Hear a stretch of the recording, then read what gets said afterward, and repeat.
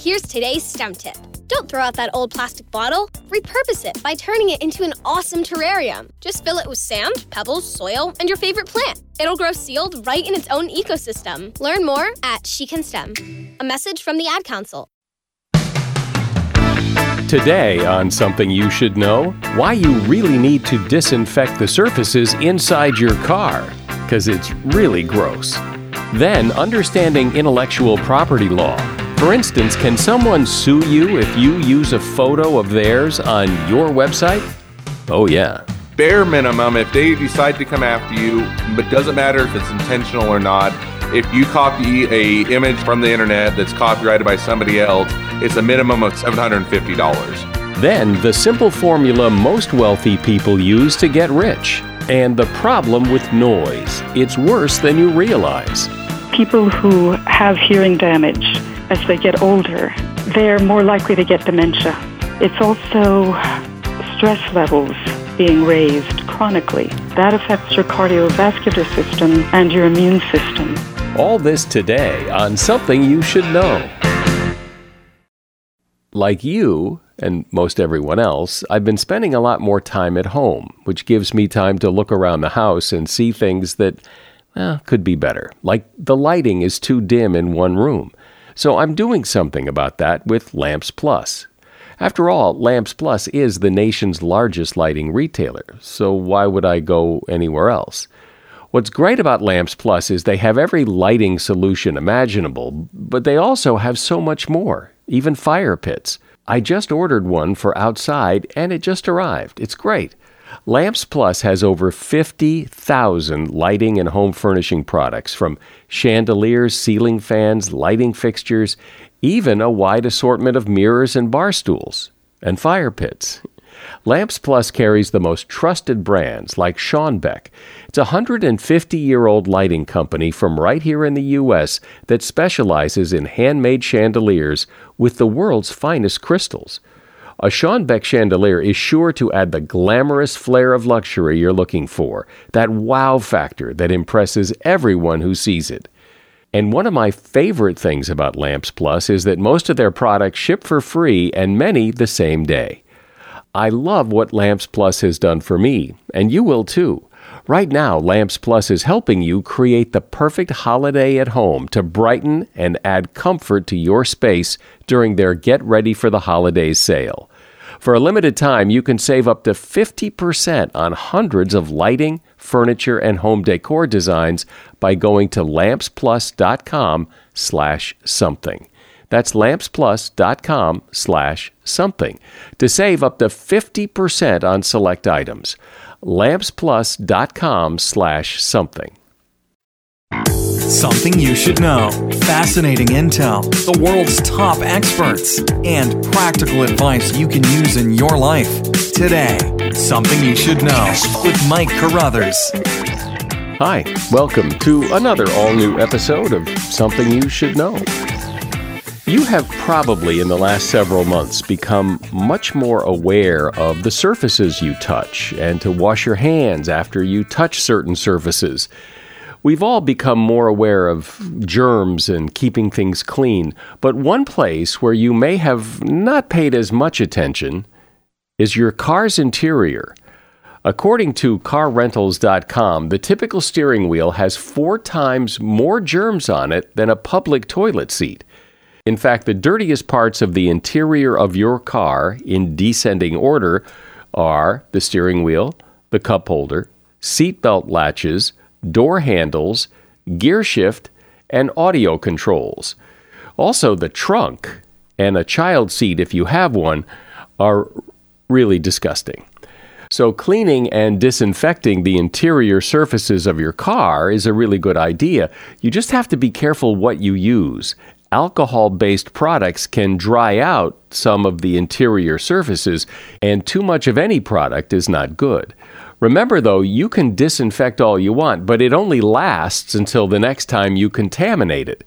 So rather than grab the steering wheel right after you pump gas, sanitize your hands first, because the average gas pump is 11,835 times germier than a public toilet seat.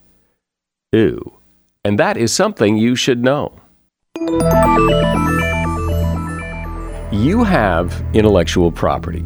You write a story or a poem, or you take a picture, or you write some music. That is your intellectual property. You own it. That may not mean a whole lot, but it might. What's also true is that if other people take a picture or write a poem or they write some music, that's their intellectual property, and you can't just use it, which is sometimes where people get in trouble.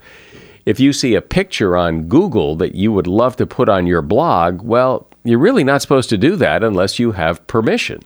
Then you hear people say things like, well, you can use a little bit of the picture or a little bit of the song, as long as you don't use the whole thing.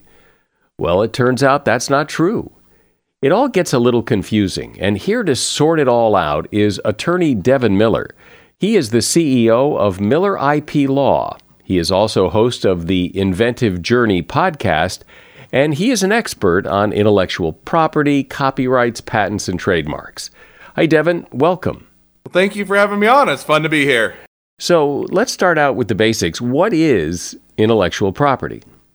Intellectual property is kind of an umbrella term. It really has three things that sit under that umbrella. It's patents, trademarks, and copyrights. So this is a quick explanation. If you think of patents are really for an invention. If you create something, make something, that's a patent.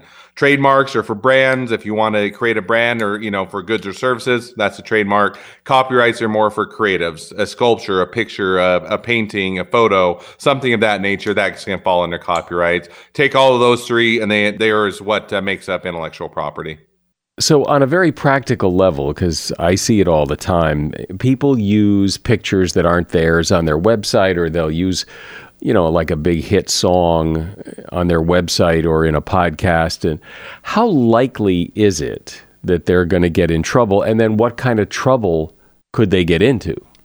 Typically, for right now and in the past, if you're to go to pictures, if you're to find one that you loved on Google, you search, your favorite cat or whatever it is, and you're going to put it on your website. If you're a small, website that's a small blog or it's a personal site or even just a very small e-commerce site, your odds of getting someone, from a practical sense or a business sense of them catching you or doing anything about it are going to be reasonably low, meaning they're likely not going to do it. It's going to be more time, money, and effort to do it than it's worth. What's the reason I say it's getting worse is that now you're getting to the point that the internet or computers and tools are getting smarter to where a lot of times you can do what's called a reverse image search. Well, people will just upload their image. They'll have the tool search the whole internet, find that image, and then they'll just start to send out letters to everybody. So whereas it used to be and currently is not that big of a deal if you're small, it certainly is getting worse. Now to the cost of, what does it mean for cost-wise? Bare minimum, if they decide to come after you, it doesn't matter if you meant to or not, if it's intentional or not. If you copy a image from the internet that's copyrighted by somebody else, it's a minimum of $750. And so if you were to do that, they can send out a letter, and for each time you use that image, they can charge you $750. It can go up from there. If you do it intentionally, it can get up into the tens of thousands of, if they can show you knew that it was copyrighted and you did it anyway, they can come after you for tens of thousands of dollars.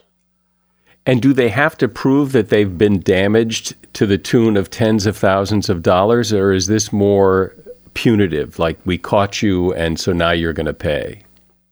Yeah, it's usually a combination of both. So usually the combination is, one is, did you do it intentionally or not? If you did it intentionally, you're going to get hammered a lot more. If you did it unintentionally, if they can't show, there isn't anything to show, hey, I didn't know this was copyrighted. I did it in good faith. I made a mistake. It was an error. Then it's not going to be. The other thing is they'll look at it and say, one is, how much should it harm your competitor? Meaning, did it all of a sudden, because you started using their image, they stopped making as much money or they didn't get as much income in? They'll look at that as a factor. And if they reduce your competitor's income a lot, they'll give you more damages. And the last one is they'll look at it and say, now, how much money did you make off of from using this copyrighted material? Did you all of a sudden go from making $1,000 a month to $20,000 a month? And if so, a lot of that income should have gone to us. And so it's kind of those three factors. The more damaging any one of those factors or multiple ones are, the more likely it is going to be those tens of thousands.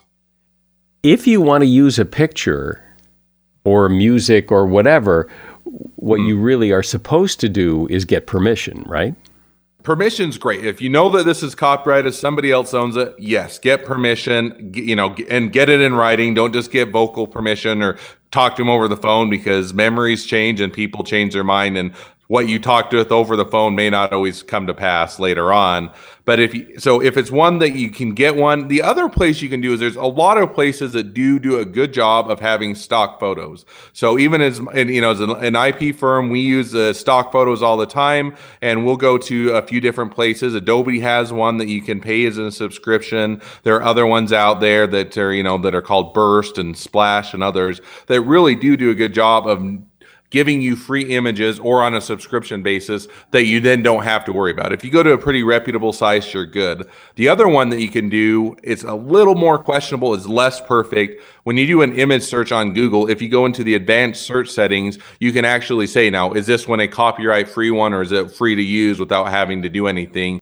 If I take a picture, or I write a poem, or I sculpt a sculpture, because I did it, do I own the copyright to it, or do I have to take some overt action to register that?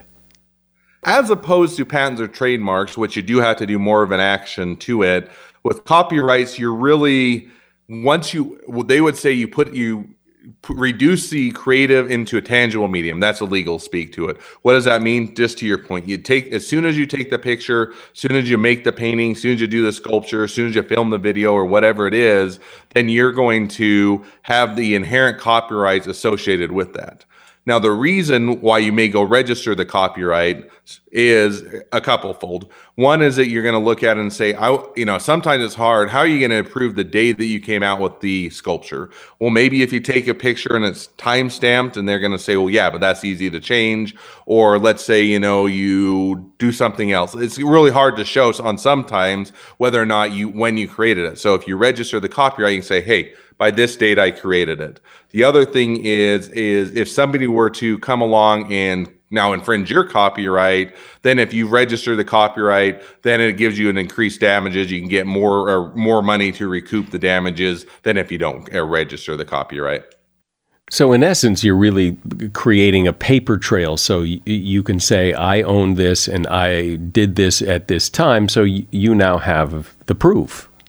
It's kind of like showing your homework. If you're to go to a court case, you always want evidence, right? The more evidence you can get, one, you're more likely to win, and two, you're more likely to get better damages. And it's kind of the same case here. You don't have to register the copyright, but they're pretty cheap and relatively inexpensive, and it gives you a whole lot better ammunition if you ever need to enforce it. What about when you try to register or trademark like a name or a business name, like Bob's Restaurant? I mean, there's probably 1 million Bob's Restaurants. Or, if you have a business and you use your last name in that, I mean, can you do that?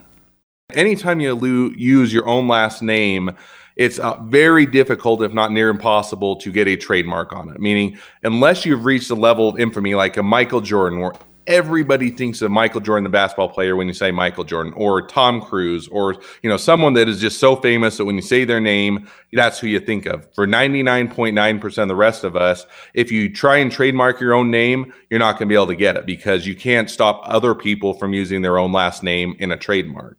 Now, to your point, you can do what's called a design mark, where you do more of the logo, right? So it's not just a word, but it's the look and the feel of your logo. It's the colors, it's the images. You think of the Starbucks mermaid or those type of things. Those are all designs, and those ones you can protect. Now, what you're protecting isn't necessarily the word Bob, in your Bob Restaurant example, but rather you're protecting the look and the feel. So you're protecting the Starbucks mermaid, and if somebody makes a logo that's similar to that, then you can say, no, you're using different words, but your logo looks so similar to mine, people don't know if you're selling it or I'm selling it or who's selling it, and so that's where you can protect with logos. Does that make sense?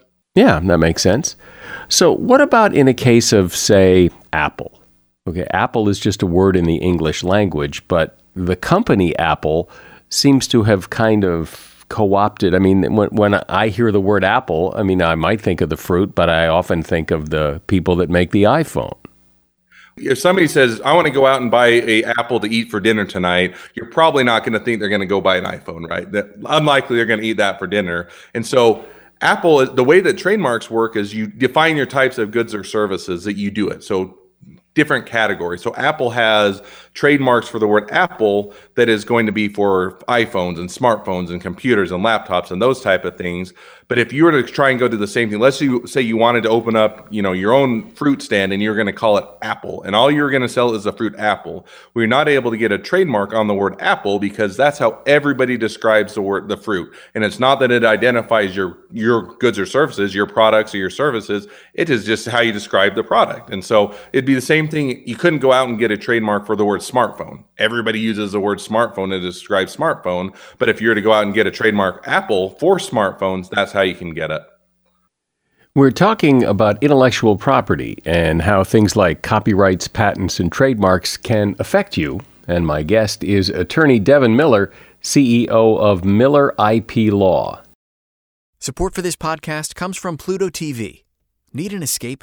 Drop into Pluto TV for a world of free TV. Stream hundreds of channels and thousands of movies and shows all for free. Yeah, free. No subscriptions, no fees. Binge on 24/7 channels of Narcos, CSI, Star Trek, and everything from hit movies to the latest news, comedy, live sports, and more. Download the free Pluto TV app for Android, iPhone, Roku, or Fire TV and start watching now. Pluto TV. Drop in. Watch free. Do you own or rent your home? Sure you do. And I bet it can be hard work. You know what's easy? Bundling policies with Geico. Geico makes it easy to bundle your homeowner's or renter's insurance along with your auto policy. It's a good thing, too, because you already have so much to do around your home. Go to geico.com to get a quote and see how much you could save. It's Geico Easy. Visit geico.com today. That's geico.com. So, Devin, I want to talk about this concept of fair use, and I think people probably get in trouble because there's a lot of definitions of what fair use is. So what is fair use? Fair use is basically an exception to the copyright law to where saying, yes, you're using somebody else's copyright, but for defined purposes that we'll say are okay or allowable, or you're not going to infringe their copyright. So I'll give you a few examples as to what fair use is.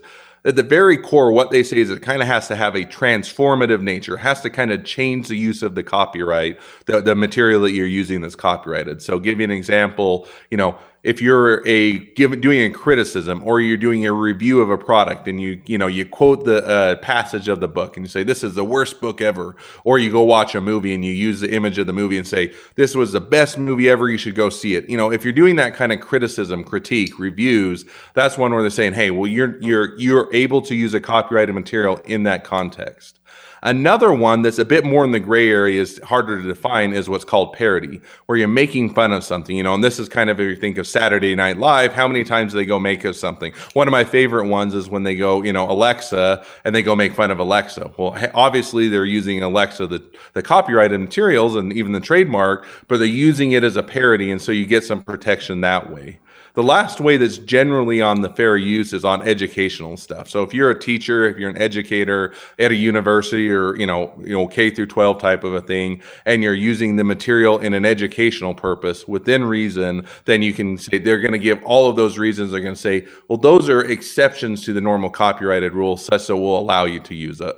And yet you hear people say things like, well, it's okay if you use, a portion of the picture, or you use 10 seconds of the song or 6 seconds of the song, or those kinds of things, that's fair use. But that isn't what you just said.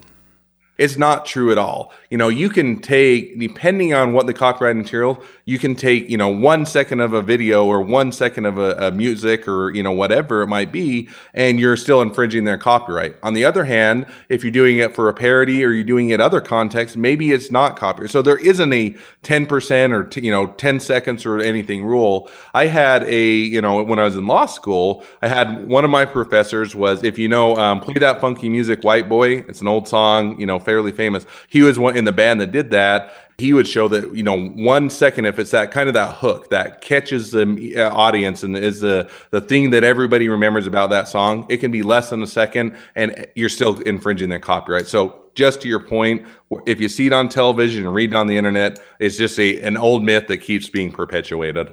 Well, there have been some interesting cases where, especially with music, like Stairway to Heaven, and I know George Harrison of the Beatles went through a copyright infringement problem with one of his songs. But there's only so many notes that a song can have, and they can only be in so many orders that I wonder how often that happens where it's not intentional. It's just that, ultimately lots of people could have written that song. Yeah, it is a very hard one. And going back to the law school example, the same thing that you just said, I had the same professor got up and he did 3 different songs, completely different. But if you were to slice out just enough, then they all sounded the same, right? If you just take a few notes. And so it is difficult to say, hey, there's enough of the, and that's when they do the analysis, when they look at it, if it's kind of a common or, hey, this has been used over and over and it's a fairly, repetitive tune that's they use in a lot of different songs, you're going to have a hard time really saying that you infringe the copyright, aside from if you just downloaded the music and snipped it out. But assuming you did it yourself, where it is going to be is they're trying to delineate what is that hook. Is it something that's the tone, the tenor, the type of instruments, how fast it is, how slow it is, how loud it is, how soft it is, that makes that hook, that makes that catchy note. And if they say, okay, now if it meets enough of those criteria, you can still copyright it. So that is kind of that balance of, in the one sense, there are only so many ways you can play so many notes with so many instruments. And yet if it is one that, is fairly unique, it does have a different sound. And then they can start to say, well, it's not all of the song that's probably copyrighted, but this hook and this portion is. What about colors? When I think of, some companies like Tiffany that have their blue, and that there are colors that are associated with brands, but can you own a color? Yes, to a degree. So you can own a color and use the one, there's Tiffany's, I know that there was Mary Kay that I think was the multi-level marketing, where if you got high enough up on the level, they give you a pink Cadillac. So Tiffany's did the blue, Mary Kay did the pink for Cadillacs. And really what it boils down to is the type of products that you do it with. So you think of the Mary Kay example, they have a specific pink, but it's only for cars. I mean, you could use that same pink color to paint your house or to do, a gift bag or whatever else, because they've only got that pink associated with the cars. Tiffany, let's say they have the blue color for the gift bag. If you were to go now take the Tiffany color and paint a car with it, then you're perfectly fine, because it's not the same goods or services as whether they're using their color. I wanted to talk a little bit about, we hear about China being very cavalier about intellectual property rights and laws and things. And it opens up the conversation to, just because you've got your copyright or your trademark or your patent here, how does that protect you in the global economy? China, to their credit, I'll give it that they are trying to do better, and they're far from perfect, and they're still working on it, but they are improving. They've at least realized as they enter the global market, they're trying to get a better system. For a long time, is really culturally that they say, hey, how can you own an idea? How can you own a brand? It's really everybody can own or has ownership to that, and so that kind of that mindset they're now trying to shift and adjust. But now to your question of, let's say you're a U.S. company and somebody in China starts to knock off your brand, knock off your copyrights or anything else, then you have to look at across all of intellectual property, copyrights, trademarks, patents. It is state or country by country specific, meaning you have to file your copyright, your trademark, whatever it is, in each of the different countries in order to have protection for that. So generally, if you're saying, hey, we're only going to do 95% of our business in the US, then you're probably just going to get protection in the US. You're not going to worry about China. If on the other hand, you're saying we're going to do 95% of our business in China, then you probably want to go file in China. Now, to your point, the other question didn't ask is, let's say that you were doing it in China, or you're doing all of your business in the US, but you get all the Chinese knockoffs that are coming into the US. Well, your rights do allow you to, anybody that imports a product, they bring it into the country, they're selling it in the country, anything else, you can protect your brand, you can protect your copyright, you can protect your patent. So at what point is it really worth it? I mean, if you're starting a little company with your buddy and you have a logo or you have something, are you really going to be worried that somebody's going to steal it? At what point does it become important enough to register copyrights, trademarks, and patents? Where most businesses land is it depends a little bit on the value of your business and where you see your business heading. So I'll give you a couple examples.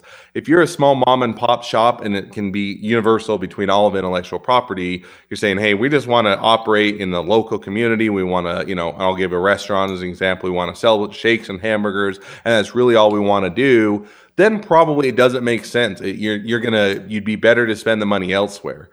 On the opposite, if you're saying, hey, we really want to get a franchise, or we want to sell nationwide, or we want to become a bigger company, or we want to set ourselves up to be acquired by someone else, have bigger aspirations, then you're going to want to much more seriously look and see, now, where's the value of our company? Meaning, is the value of our company in our widget and our products? And if so, get a patent. If it's on the brand and, you're the next Starbucks or you're the next, Nike or whoever in a big brand, M&M's, then you're going to say, we need a trademark because that's a lot of where the value of our brand is. You think of, Starbucks, yeah, they may make fine coffee or donuts or muffins or that, but really a lot of the reason people go back to them over and over is not because they're not better than the competitor, it's just they know the brand. And so if you're saying, hey, we're a brand product, same on copyrights. If you're going to write a book and you're going to spend all of this time and money and effort, and really your whole value of your company is in the book you wrote or the video series you did, then you're going to have to look a lot more seriously at protecting it. So it kind of depends, one, as to how big you want to get and where the value of your company is. When you invent something, one of the things that's kind of confusing to me, and I suspect other people, is so you have a new way of doing something, a new invention, but it builds on somebody else's invention. I mean, some of the things have already been invented and patented, and you can't do your invention unless you infringe on their patent or get permission, right? There are some areas where they're getting very crowded. They're getting very difficult to invent in. One is in the golf club arena. It is very hard to get a patent in golf clubs anymore. And the honest reason is because you've had a lot of rich doctors and rich lawyers that love to go in golf, and they all think they created the next best golf club to help their swing. And so it's very difficult to invent something in that area. Vice versa, you take one of the newer areas, augmented reality or virtual reality. That one has a much more open area because it's just up and coming. So it kind of depends on the industry and the area you're at. Some things, they've been very invented and very difficult. Mousetraps are another one. Very hard to invent something, a new mousetrap. On the other hand, if you're in a new industry and something different, then you have a bit more room to play. Well, if you were going to invent, a new pen, isn't it going to be impossible to create a new pen without stepping on the toes and infringing on the copyright of whoever invented the previous pens? Patents, unlike copyrights that have a longer life and trademarks can live as long as you want to keep using them, patents have a life of 20 years, meaning once you file the patent, it's been issued, you have 20 years from the time that you filed it within which to use it. So a lot of things, like you take the pen example or other things, one of the interesting ones is the pencil. Remember the old style pencil that has the lead in it or the graphite, has a little metal crimp, and then it has eraser on top. Well, that little metal crimp was actually patented. It was, one where this is how you attach an eraser to a pencil. And that one is patented long enough ago that now, for a period of time, only the person that had the patent could do that. Now everybody can do it because it's been over 20 years since that was originally invented. So there is a bit of that. Once you've been out there for long enough, it's been patented long enough, everybody can do it. I know it may be hard to generalize, but if you were going to invent something and wanted to patent it, just in general, what kind of investment in time and money is it to get a patent? Oh, yeah. I'll give it based off of kind of averages because there's a bit of variance. But if you're to take a general patent, let's say you wanted to get going today, to get it filed, you're at about a month. So it takes about a month to prepare the patent. The cost of preparing if you're to go on, kind of where we're at, we're about $5,500. Law firms that are on the East Coast, West Coast, they're anywhere from $8,000 to $10,000 to prepare and file it. Once you file it, you're at about, to get through the rest of the process, you're at about 18 to 24 months to get through it. Now you have patent pending, so you've claimed, you said, this is the date that I invented it. This is the date that I own these rights, assuming that it gets patented. But to get through the rest of the process is going to be about 18 to 24 months, and you're probably another 5,000 to 7,000 to get through the rest of the process. So if you're to say the whole process, probably about 24 months and costs you somewhere on the lower end of 12,000, the upper end of 17 to 20. Well, this is a topic where I think there's a lot of confusion, this whole thing about intellectual property and who owns what and who can use what. And I think it's really important that people have some understanding of how it works.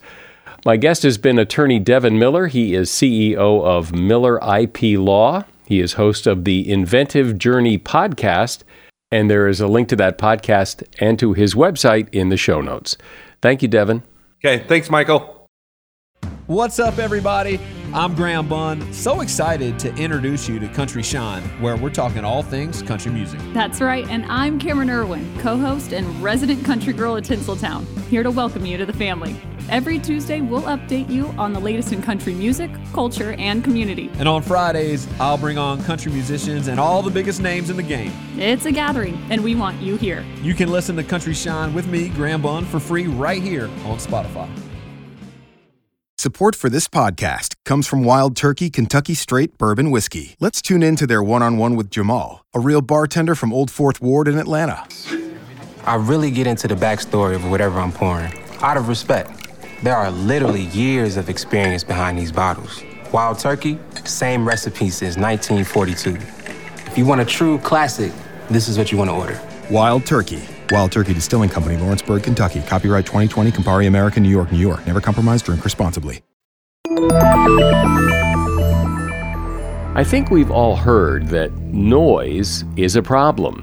Too much noise can affect your hearing. It can raise your stress levels. It could just make you grumpy. In general, noise, we've been told, is a bad thing. But just how bad is it? And what is noise? What's the difference between noise and sound? How do you reduce noise levels in your life if they're causing you harm? Well, here to discuss this is Marcia Epstein. She's a musicologist and historian at the University of Calgary, and she is author of the book, Sound and Noise, A Listener's Guide to Everyday Life. Hi, Marcia. Welcome to Something You Should Know. Thank you, Mike. It's good to be here. So let's start with distinguishing between sound and noise. What's the difference? And is noise really that big a problem for the average person? Well, there is a big problem. The difference between sound and noise is somewhat philosophical, but there are universals that apply everywhere. Okay, noise is generally defined as sound that isn't wanted, whether it's at this particular moment or in this particular place. For example, what strikes you as just ordinary sound in the daytime might be noise at night because it wakes you up. And there's a lot of concern in medical circles about this for a couple of reasons. One is that people are damaging their hearing because of their recreational habits, and because the technology for amplification of music keeps getting louder and louder.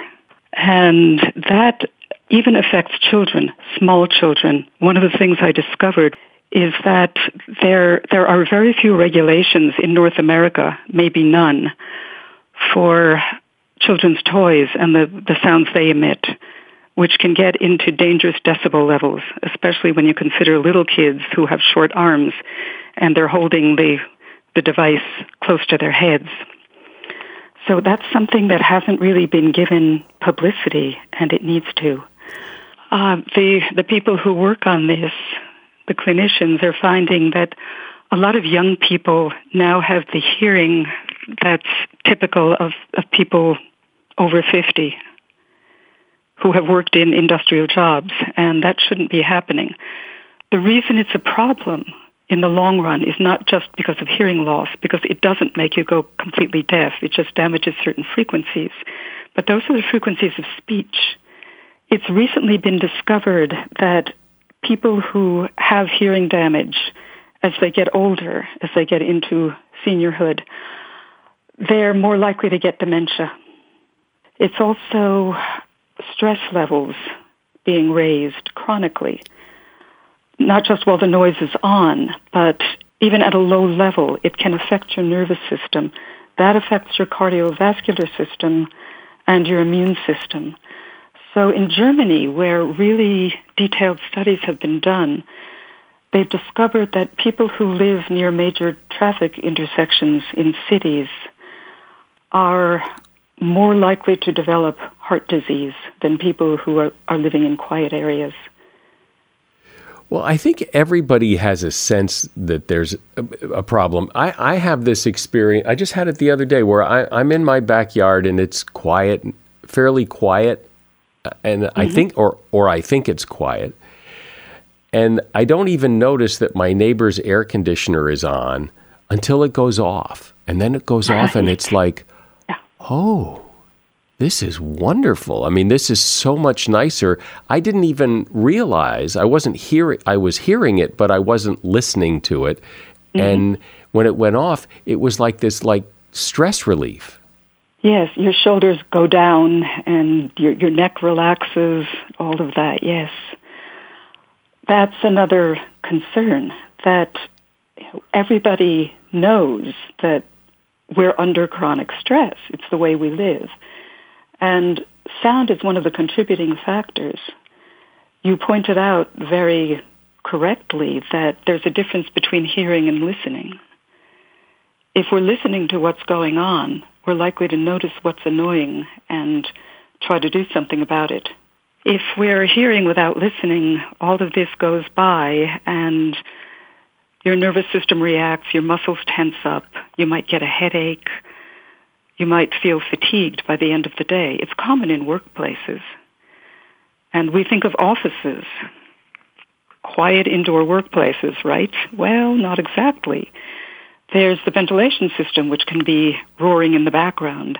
There's a hum from the fluorescent lights. And there are little noises going on all over. There are printers, there are computer fans. Computers are getting quieter than they used to be, certainly, but there's still a sound coming from them. And if you pay attention to it, you're going to notice that it sounds better when it stops. But there must be something about the human brain that compensates for this, and that's why you don't notice it, because you're trying to get through what is important to you. So somehow your brain puts that in the background, and you don't notice it, and that's functional. That's helpful. So the brain has set us up to deal with ordinary environmental noises, and how loud those are depend a lot on where you are. What it hasn't done is figured out a way to block out noise. Consciously, we are blocking it out by becoming used to it so that we don't react anymore. But we're still hearing it. That's the problem. We don't have any earlids, which is a saying that's been around for a long time in acoustic ecology circles. And yet then there's music, and music seems to, it's sound, and some music is noise to some people, but music seems to have this opposite effect that we like. We like music. Yes, and it's one of the glories of our species.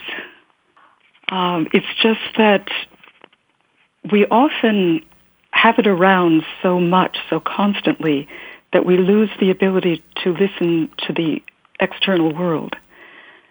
And this is one of the principles of acoustic ecology, that we need to know what the natural world sounds like because we evolved in it. We didn't have the ability to carry music around with us until just recently, and our nervous systems haven't changed much, if at all, since prehistoric times. So our ancestors that far back got all kinds of signals and warnings and points of interest from the natural soundscape. What are the birds doing?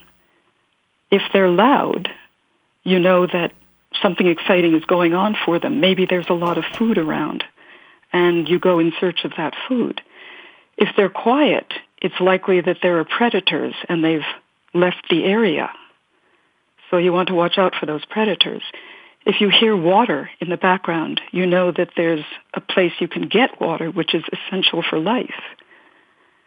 And over a very long time, these signals were picked up by the human nervous system, or the proto-human nervous system. We share that with mammals, all mammals. So survival signals and danger signals came out of that heritage. We still carry it, that heritage. We still carry it.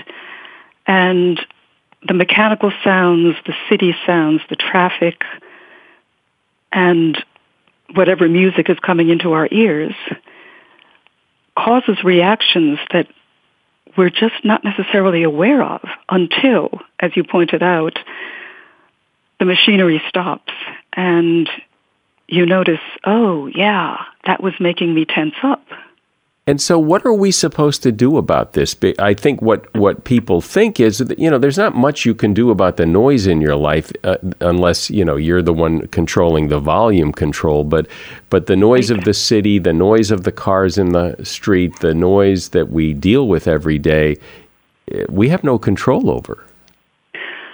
Well, that's true on an individual level, for sure. But there are ways to get solutions going. It requires city planning in many cases.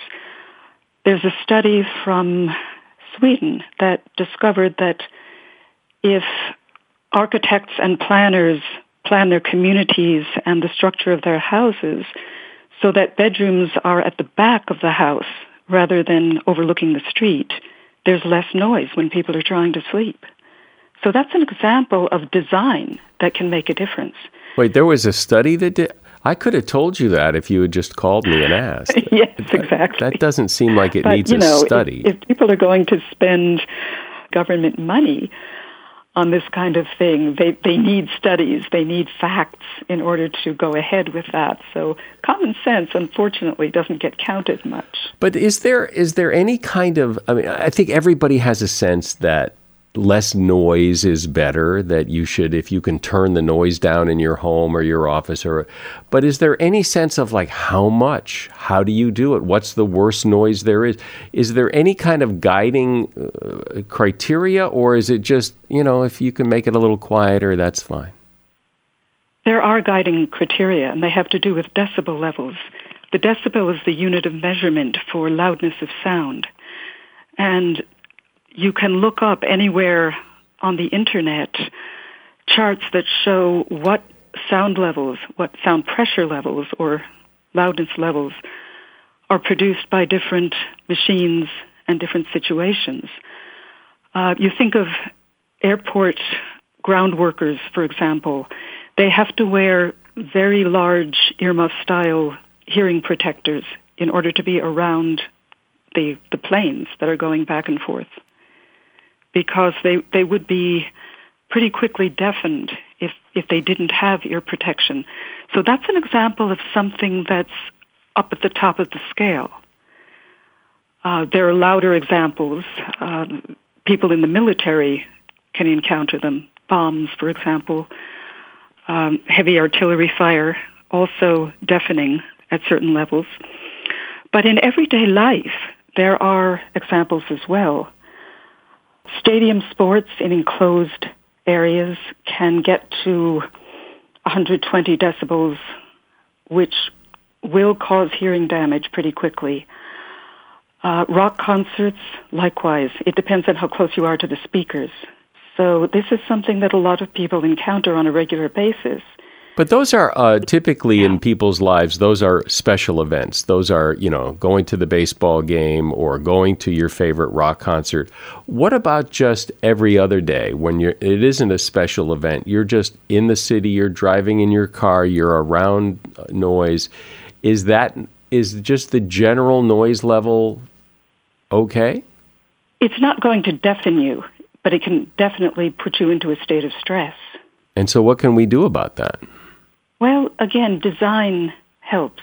Another possibility is wearing earplugs, something that's very simple. They cost very little. They're available at any pharmacy. And even if you're going to a large party, it's worth protecting your hearing. It will not stop you from being able to be in a conversation. Even for a rock concert, earplugs will take out some of the decibel level, and you can protect yourself that way. Again, you will be able to enjoy the music, but you won't get hurt by it. Orchestra musicians have specially designed earplugs that block out certain frequencies so that they don't get problems from being next to the trumpets, for example, or right in front of the trumpets, which can be too loud. Yeah, so the design of earplugs is quite varied. They can be put together for special situations, depending on what work you're doing, or they can be just the basic ones that show up in the drugstore, and they do make a difference. It does seem that, I imagine if you were to talk to people, they would say, it would be nice to have a quieter environment, but it's more of a nice to have rather than a have to have. Mm-hmm. It doesn't rise to the level of this is something we really need to deal with. You're right. And if you look at the public health emergency from COVID, it's considerably down the list from that. But it's something that's always around. COVID will get solved eventually, one way or another. The noise of urban surroundings is not likely to get a whole lot quieter, although there's hope on the horizon. Electric cars don't make much sound at all. Some of them don't make any.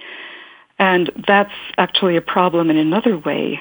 The designers working on them are having to put sounds into them so that people can hear the next car over coming. So there are some disadvantages to silence as well. Isn't that interesting? Because when you think about looking both ways to make sure the cars aren't coming so you can cross the street, you think it's a visual thing, but I think you're right. We tend to listen for a car coming, and if the cars are silent, well, you might just step out in front of it. So do you think is there evidence, or do we know that the world is getting louder? Oh, that's a big question. Okay, the world is definitely getting louder. And part of what I've researched is about the history of noise complaints. At first, we're talking about noise annoyance, because unless you were in the military working with cannons back in the 17th century, there wasn't much that could harm your hearing, except if you worked in certain occupations, like blacksmiths, carpenters, that sort of thing, where you've got pounding and grinding going on all the time, millers as well. So most people didn't need to worry about losing the acuity of their hearing.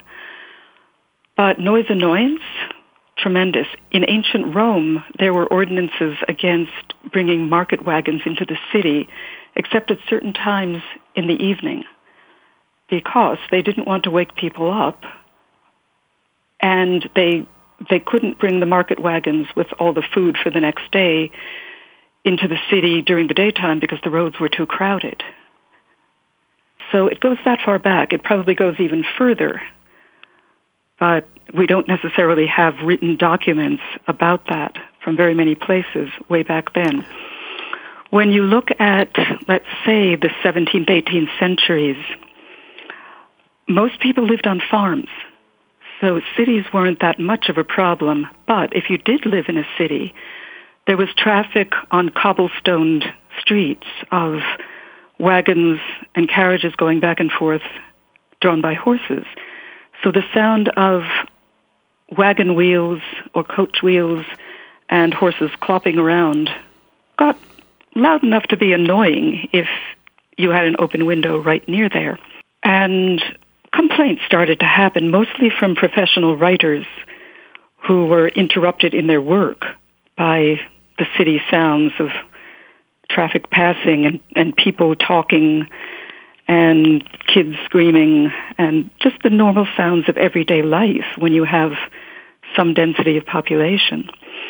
Okay, the real complaints, though, The frequent ones, the more intense ones, don't start until the Industrial Revolution, late 18th through the 19th century. And that's when the machines come in. And you get trains crossing the countryside. And you get factories. So anyone working in a factory would probably have hearing damage pretty quickly. There was no protection. There's still a problem in a lot of industrial areas. In the Western world, where there are regulations, it's reasonably controlled. In some places, very well controlled. There are laws about that. In many places, especially places where the economies are developing quickly, there are no regulations, or if there are some, they're not enforced. So you get the same problems that people in England found in the 19th century happening now in China, in Central America, in Southeast Asia, all over the world. Well, it seems as if the world has gradually, and I think you've used the phrase, crept up on us, that as the world gradually gets louder, we gradually get used to it. We learn to accommodate the additional noise, and we get used to it, and so that's now normal. And no one ever says, well, wait a minute, rather than keep getting used to it, let's turn it down. This is partly because we're constantly bombarded in the news by more immediate situations. But immediate situations have to be dealt with immediately, and we tend to ignore what we need to deal with in the long term. So from all you've researched and what you know about noise, what's the prescription? What do you recommend people do differently? One thing that everyone can do is find times in the day when you can be in a quiet space, whether that's indoors, in a room where you can't hear the outside clamor. It gives your ears and your nervous system a rest. Take a break from the sound and use earplugs. Lately, I've noticed that I've become much more sensitive to noise, and I appreciate more the quiet. Maybe it's because I don't get it that often. But I think your message is important. I think noise affects us all. Clearly it does. And it's important to be aware of how it does. Marcia Epstein has been my guest. She's author of the book Sound and Noise, A Listener's Guide to Everyday Life. And you will find a link to that book at Amazon in the show notes. The media is full of stories of extravagant wealth. And perhaps that's partly why most Americans are pessimistic about their ability to become rich. They can't see themselves extravagantly wealthy like that. But here's the good news. Average people get rich all the time. The Consumer Federation of America studied how average people become wealthy. Here's how they do it. This is the formula to become rich. They contribute to a retirement plan and take advantage of employers' matching funds. They buy a home and pay off the mortgage and then don't borrow against the house. They spend less than they make and they invest the difference. They let the miracle of compounding generate money over time. And many start a small business or buy investment property. That's the formula for becoming rich in America. And that is something you should know. Wherever you listen to this podcast, whether it be Spotify, Stitcher, TuneIn, CastBox, there's a subscribe button. You can subscribe to this podcast, have the episodes delivered right to you as soon as they're available, and it is all free. I'm Mike Carruthers. Thanks for listening today to Something You Should Know.